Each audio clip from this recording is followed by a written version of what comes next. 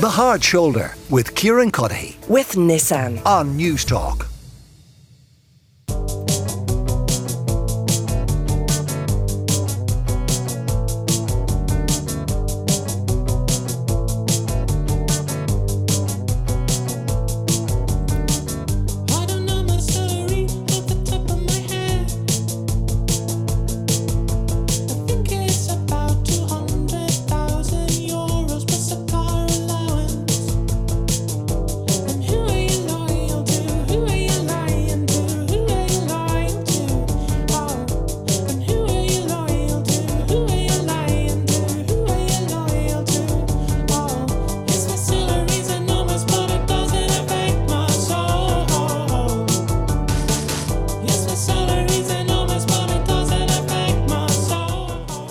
That is the Oireachtas song, so called, from Michael Fry, the comedian. You might know some of his other work. You might know him from the John Rogers song. There's one about P. Flynn, and maybe from No Worries If Not, the sketch show as well. Michael, an absolute pleasure to welcome you to the programme, and thanks a million for taking the time. A busy time, I would take it. I mean, the reaction to this song has been huge.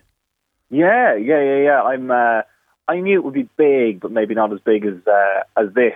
You know, and I think at a time when all of our engagement on Twitter is falling, people aren't doing so well anymore with numbers. It's really kind of broken through. But I mean, it's the result of like 3 weeks of this sort of stuff and hearing about the committees and having to watch all the stuff, and it's all been, everyone's talking about it. So I guess I had to do it. You know. Well, so when does the process start, or what's the genesis of the idea? Is it kind of the realisation this story is huge? Is it people encouraging you to do it? How does it come about?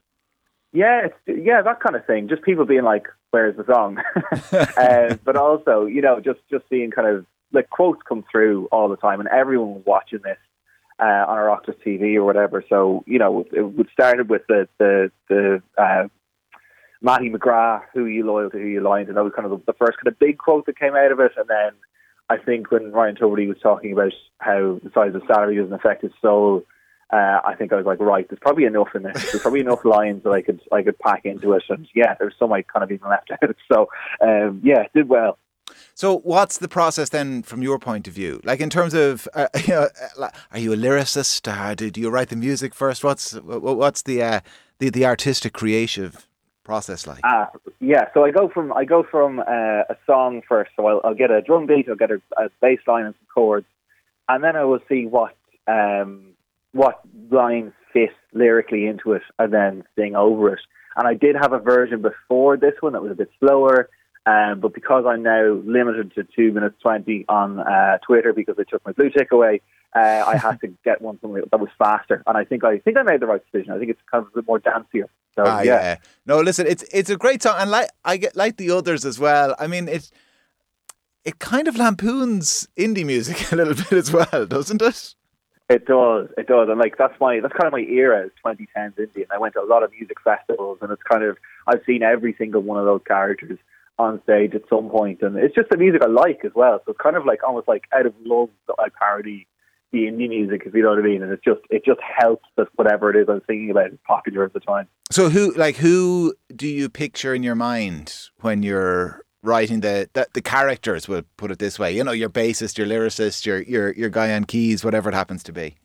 Yeah, it's usually Block Party. So Block Party, I think they're still, I don't know if they're as big now, but like they were definitely big in like the mid 2000s, and I went to see them at the Olympia, and I remember seeing the bass player or whatever, and he just looks so miserable. And there's those kind of bands where it's like, you're so cool that you're sad, or you're so cool that you're pissed off in some way, you know? So I really love that kind of very sincere thinking that this is the most important thing in the world, and you're weighed down by how creative and important you are, you know, that kind of thing. So I think it's Block Party, but like a number of other bands who are very similar, like the guy from Razorlight, Johnny Burrell, and people like that who I think have been extensively parodied already, but no harm doing some more, you know.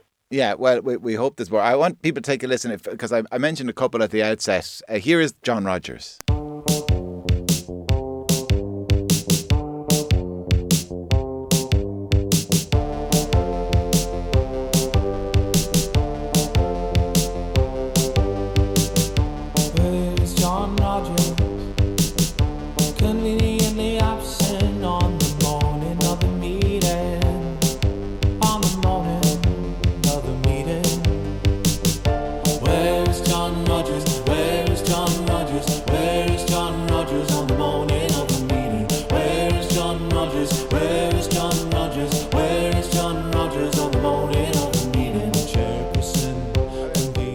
people maybe who missed that, they'll wonder, who is John Rogers? I don't know the name. What I love about that, Michael, is John Rogers is the least well-known person in all of that whole saga. It wasn't about John Rogers at all. Yeah, no, it's the Burke family, and it was. I remember looking at. They were all chanting, but they were all chanting at different times and different ways, and I don't know. And I was like, here, I can do a better job than that. Like, not one of them seemed to practice any of the chants. So I was like, yeah, let's do it. I just like the idea as well that in the Rogers household that it's become a thing as well, that when they're looking for John, it's like, where is John Rogers? I have got messages from people being like, I know a guy at work called John Rogers. We sing that on him all the time. So, yeah. Well, listen, and I mentioned P. Flynn and some of the other songs as well, and they've all got huge traction, particularly this latest one and the sketch show and everything. So, like, what else is happening on your horizon at the moment? Oh, so I'm doing a lot of live stuff at the moment. So I'm doing the Ivy Gardens Comedy Festival on the 27th and the 29th. I'm supporting Tony Cantwell and Emma Doran. And then I am going to the Edinburgh Fringe with Killian Sunderman, and I'm playing All Together Now as well. I'm playing the Sunday of the All Together Now Festival. So doing a lot of live dates at the moment and finishing out the summer that way. So that's what's next for me. Do you enjoy the live stuff? I do. It's got a great reaction. I used to have stage fright and stuff like that, and now that I've done enough of it, I'm like, actually, people are very nice, and it's always just fun to go up and sing your own songs and have people sing them back at you, so it's great. What was the fear when you had stage fright?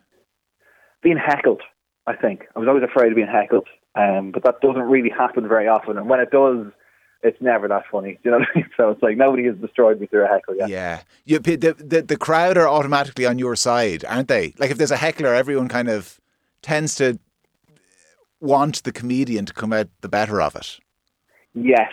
Yeah, exactly. And I think, me and Killian did a tour of Ireland this year, and it's all people who know us from online, so are big fans of us anyway. So it's not a case of anyone trying to be nasty or whatever. It's it's always a really positive experience. Well, listen, we wish you well with all of those live gigs that are happening, Edinburgh Fringe, All Together Now, and everything else, and continued success as well with the indie music videos, the indie music career. Michael, it's been an absolute pleasure. Listen, thanks a million for chatting to us. Thanks so much for having me on. Michael Fry, comedian there. The Hard Shoulder with Kieran Cuddihy. With Nissan. Weekdays from 4 on News Talk.